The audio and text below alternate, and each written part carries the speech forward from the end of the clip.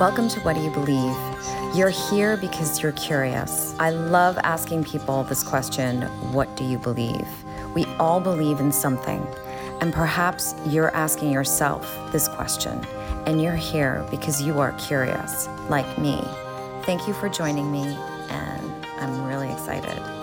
Thank you, Dr. Kramer, for joining me today. I know you are extremely busy, so I'm incredibly grateful. I think it's important to mention how we connected, or rather reconnected. We went to grammar school together, first through 8th grade at Sacred Heart School in Bayside, Queens, shout out. And we have not spoken in over 35 years, and we reconnected over Facebook, which is incredible. Love it. Love Facebook. Yeah, it's amazing. And after I read your post, I had to reach out and ask you to come on the show. You are the medical director of the ICU at the John Muir Walnut Creek Medical Center in California, and you specialize in pulmonary critical care. Yes. I'm just so grateful. Thank you for coming on to talk about. Thank you so much for the opportunity. Thank you. It's good to be here. It's so good to see you. So good.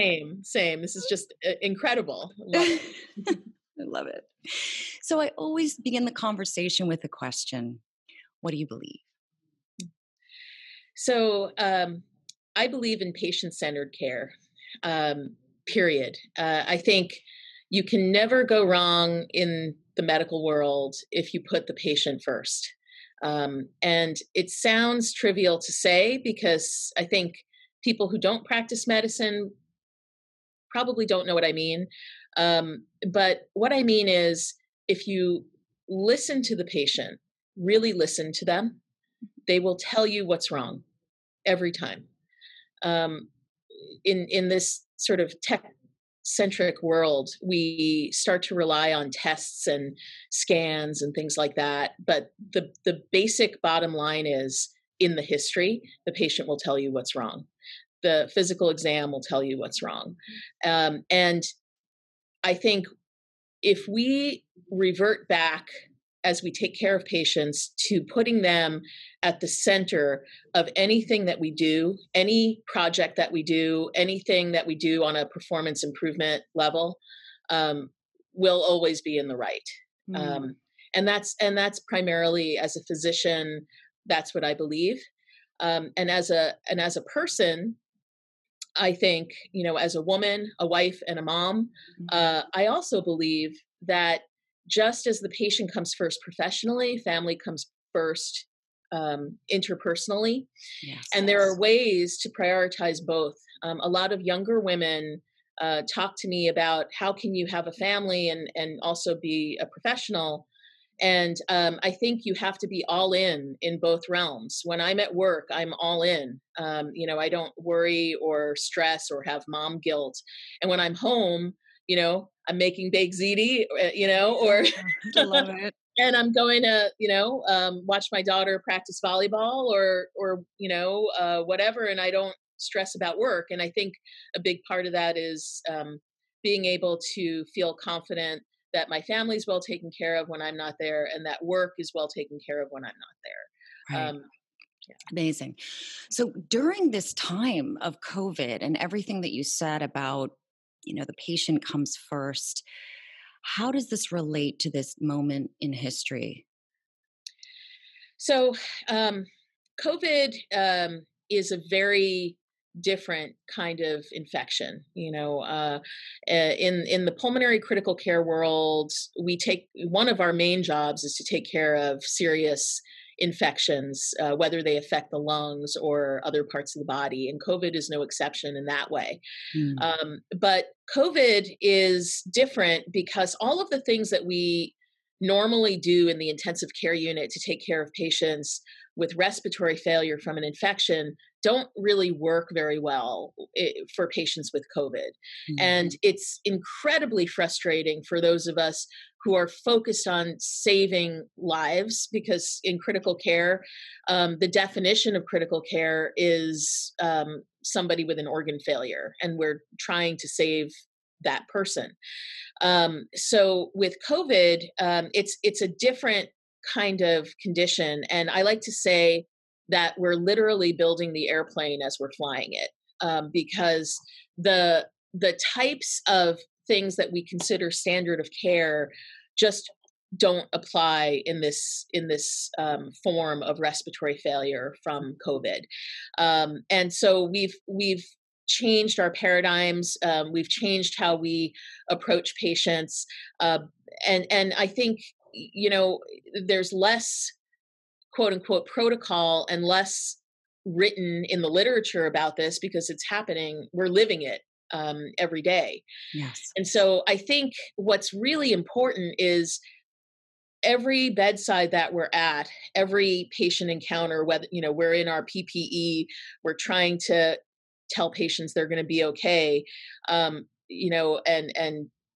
trying to help them through it in the best possible way we can.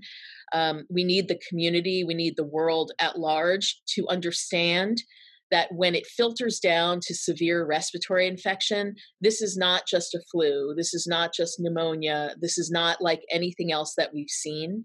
And everyone needs to understand that the patients in the beds could be them, could be their loved one, could be their parent or grandparent, and needs to treat it accordingly. Everyone needs to have in mind who's in the bed. It's not just some person who had quote unquote comorbidities. This is any of us. And we're doing the very best we can. And we have found some things that help. But, a typical length of stay on a ventilator is, for a normal infection, maybe something like 5 days or 7 days. These patients are staying on ventilators for 3, 4, 5, and 6 weeks. Wow. And it's a completely, and very sick on the ventilator during those times. So I think what people have to understand is just like we put the patient first, they have to understand that could be them as well. And do everything they can to prevent infection. Right. So it's not just having an underlying, already existing Yeah, situation it's not. that puts you in that bed. Right. It's not. Right. Having medical conditions, certain medical conditions like diabetes or cardiovascular disease, those patients seem to be impacted with greater frequency and tend to be sicker. Patients who are immunocompromised because they're on chemotherapy or medications for things like autoimmune disease obviously will also be more affected. But we've seen patients who are young in their 30s and 40s, no prior medical conditions, come in and be very sick as well. And the numbers may not be as high as they are for our older patients, but it happens. And I think it's not the kind of thing that you can discount just because you're younger. Right. Right. So just today, there's information that's come out that there's, of course, this strain, this variant that's coming out that's attacking the younger generation. Can you Yes. talk about what's true and what's not? I mean, the truths and the falsehoods of this disease. Yeah, and I think we still don't know enough about what's happening with younger people in general, and children in particular. I think there's still more to learn about children. I mean, there definitely have been some kids affected by COVID who wind up in the ICU with a more aggressive form of respiratory failure, but in general it's not as common as it is in older folks, and older people in their adult years.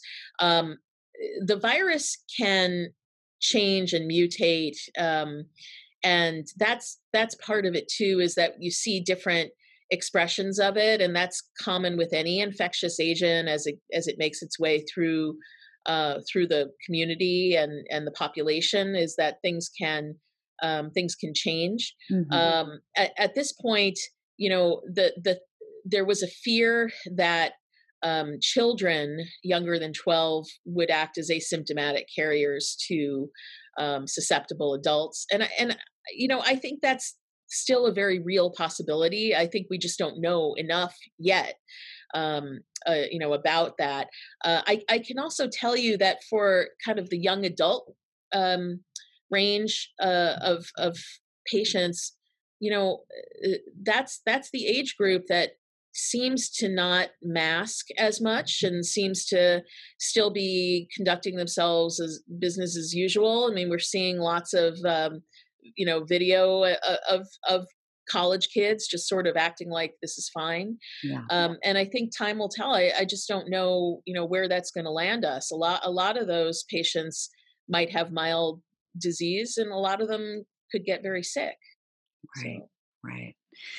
So, as the head of ICU, you're faced with life and death every single day. How is this affecting you and your colleagues at this point? yeah, yeah. So one thing to keep in mind is that we went into this field knowing that this day might come. Mm, And so some of my close friends in critical care medicine and I, we say, well, it's our time. This is what we were trained to do. This is what we've been, preparing for.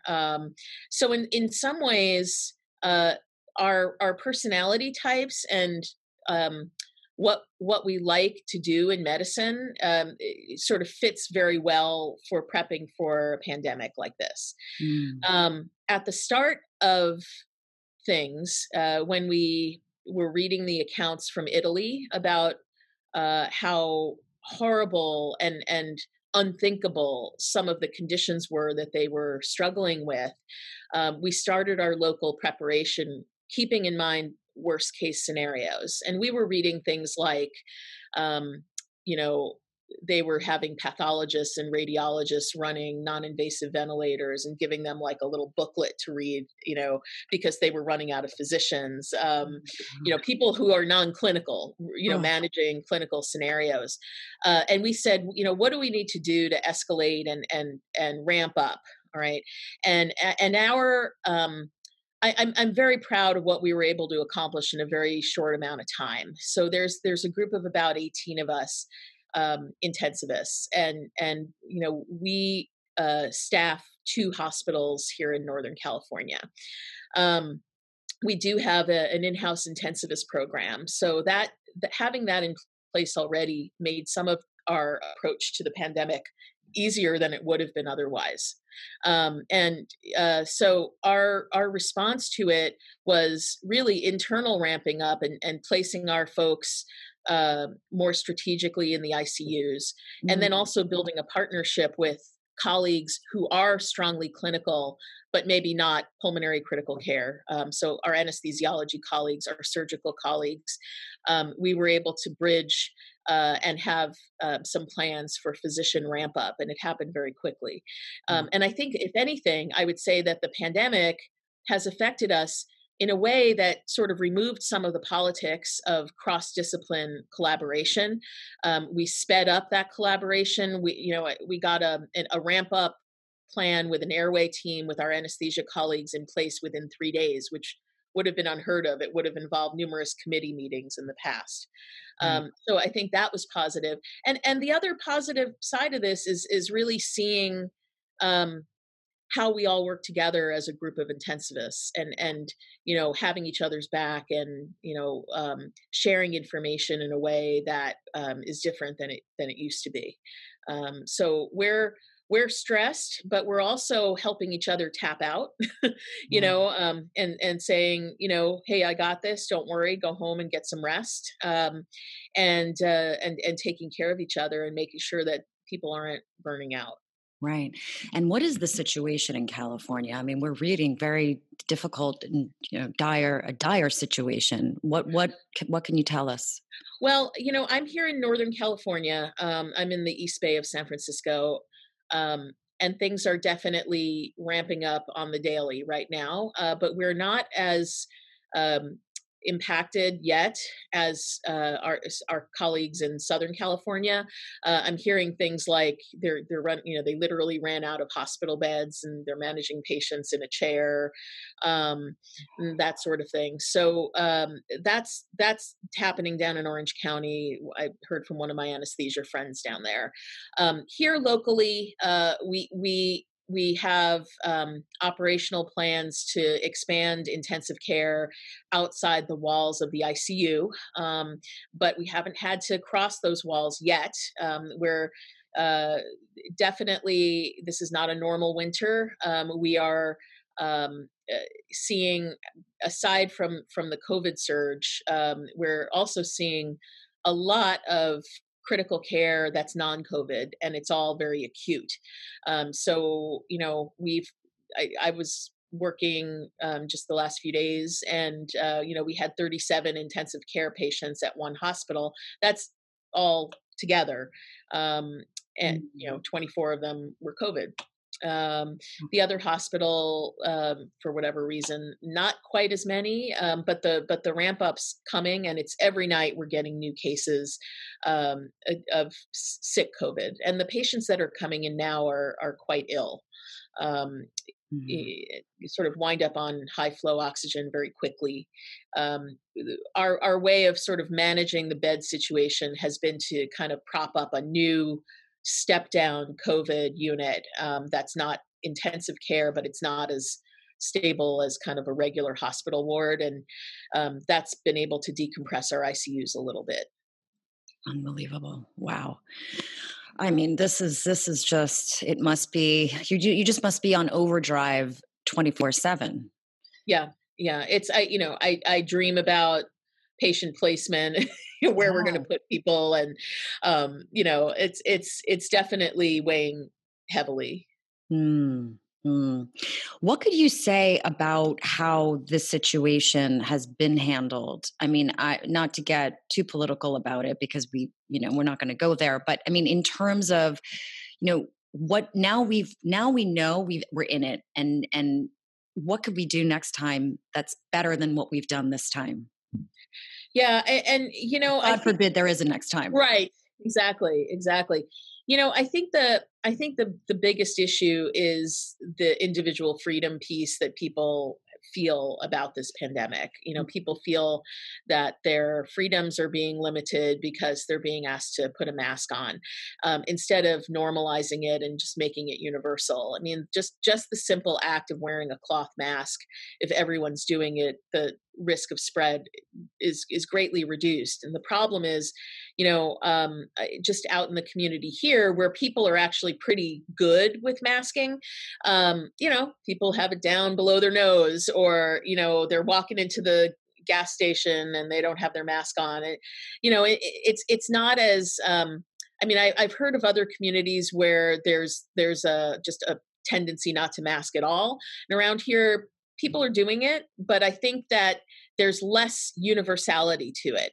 The staying at home, we have a stay at home order right now that was issued by our governor. And, I see long lines, going into Target and Walmart, and, I don't know. I mean, the big department stores aren't closed. I don't really think that it feels very much like a stay at home. The stay at home in the beginning of the pandemic felt more significant, but people are getting burned out, and I think this is the critical time for people to just say, okay, we're not going to see grandma at Christmas. We're going to talk to her over Zoom, and it's going to be fine, so that grandma can have another Christmas next year. And hearing about other countries where the rate is almost zero, they did have more universal application of stay at home and quarantining for travelers into the country. And I think that's what we should have done. Like Australia. Yes, exactly. Right. So now, with the advent of the vaccine, can you speak to how that is being administered, and anything that could be misunderstood about the vaccine at this point, because it happens so rapidly? Sure. I think there's a lot of, Yeah. I think what's really important about this vaccine for people to understand is that it was produced so quickly for a couple reasons. One is they ramped up production in parallel with the research trials. So in general, production wouldn't typically be allowed for a vaccine until all the research had been completed.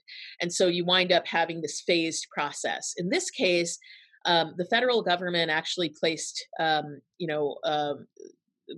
basically financed simultaneous production with testing. And the thought being, well, if the testing proved that it wasn't safe and effective, yeah, they're going to lose a lot on the production side. But they were confident that the testing would wind up being positive. And so that's the reason why, one of the reasons why it was so quick. And the other is, I think a lot of the usual logistics were sort of eliminated in the production of the vaccine. It was prioritized, but if you look at the data and who was studied and what the incidence was of infection and the safety profile, and it's readily available for people to review, I think people should feel very confident. The final thing is, this is a new type of vaccine, but the technology has been investigated for many years. So an mRNA vaccine is very novel, and the nice thing about it is, in the past, vaccines have always been aimed at sort of producing an inactivated virus, or a live virus, and sort of vaccinating against the deactivated parts and having to purify it. mRNA is an easier process in terms of production, and I'm very hopeful that this means that future vaccines will be similarly easy to produce and not take years and years. But hopefully, this could be applied to other vaccines in the future. Incredible. So it's happening. You are administering this vaccine, and is there anything that you can tell us in terms of, are there any side effects or anything of the sort? Well, so our medical system started vaccinating healthcare workers. So that was sort of tier one. Yes. And many of us have gotten our vaccines. And there have been some minor side effects. I had a sore arm for a few hours, and that was about it. Some other folks had some fatigue and some muscle aches, chills. All of it was gone within 3 hours. Those are considered minor side effects and are evidence that your immune system's getting activated. So in a way, having those symptoms is actually a positive sign. Right. The risk of serious vaccine side effects is about 1 to 2 for every vaccine administered. So serious side effects are not chills or aches. Those are things that are more concerning, and so the rate is about 1 to 2 per million vaccines delivered. Incredible. So when do you think that most of us will be able to get, they're saying midsummer for most of us to get vaccinated by. What's your prediction? Yeah, I think midsummer is conservative. I think that it's possible for people to even get vaccinated by the springtime, I'm hoping. It's just, I think we wound up getting more vaccines than we were hoping to get. In terms of the numbers that we're able to vaccinate within our health system. So I'm optimistic. I think late spring, early summer, hopefully we can get everyone vaccinated who would like it. And I think everyone should take one. Exactly. Well, yeah. I mean, there you have it. I mean, it's just you at this point, I'm sure that's what you would hope for, seeing what you've been seeing. For sure. Yeah. Yeah. Finally, Dr. Kramer, what would you like people to know? Is there anything that you just want to? Yeah, I think getting back to the patients. Most people don't get to take a tour of an intensive care unit and go to the bedside of somebody who's sick. Every single time I read some type of COVID denial post on Facebook or social media, I think to myself, what if you could come with me and stand even outside of the room of somebody who has COVID? and see what we're doing, see how sick they are, see how many days they've been in intensive care, and feel how helpless some of us feel. We our job is to save people, and to have a patient be on 100% oxygen, not being able to oxygenate well, flipping patients onto their stomach just to get that last little bit of oxygen into them. I wish people could understand that, and understand that this is not just a flu. This is not just something inconsequential. It doesn't just affect other people. And in reality, even if someone's unaffected by COVID, shouldn't we think of others anyway, and think of people who have the chance of getting sick?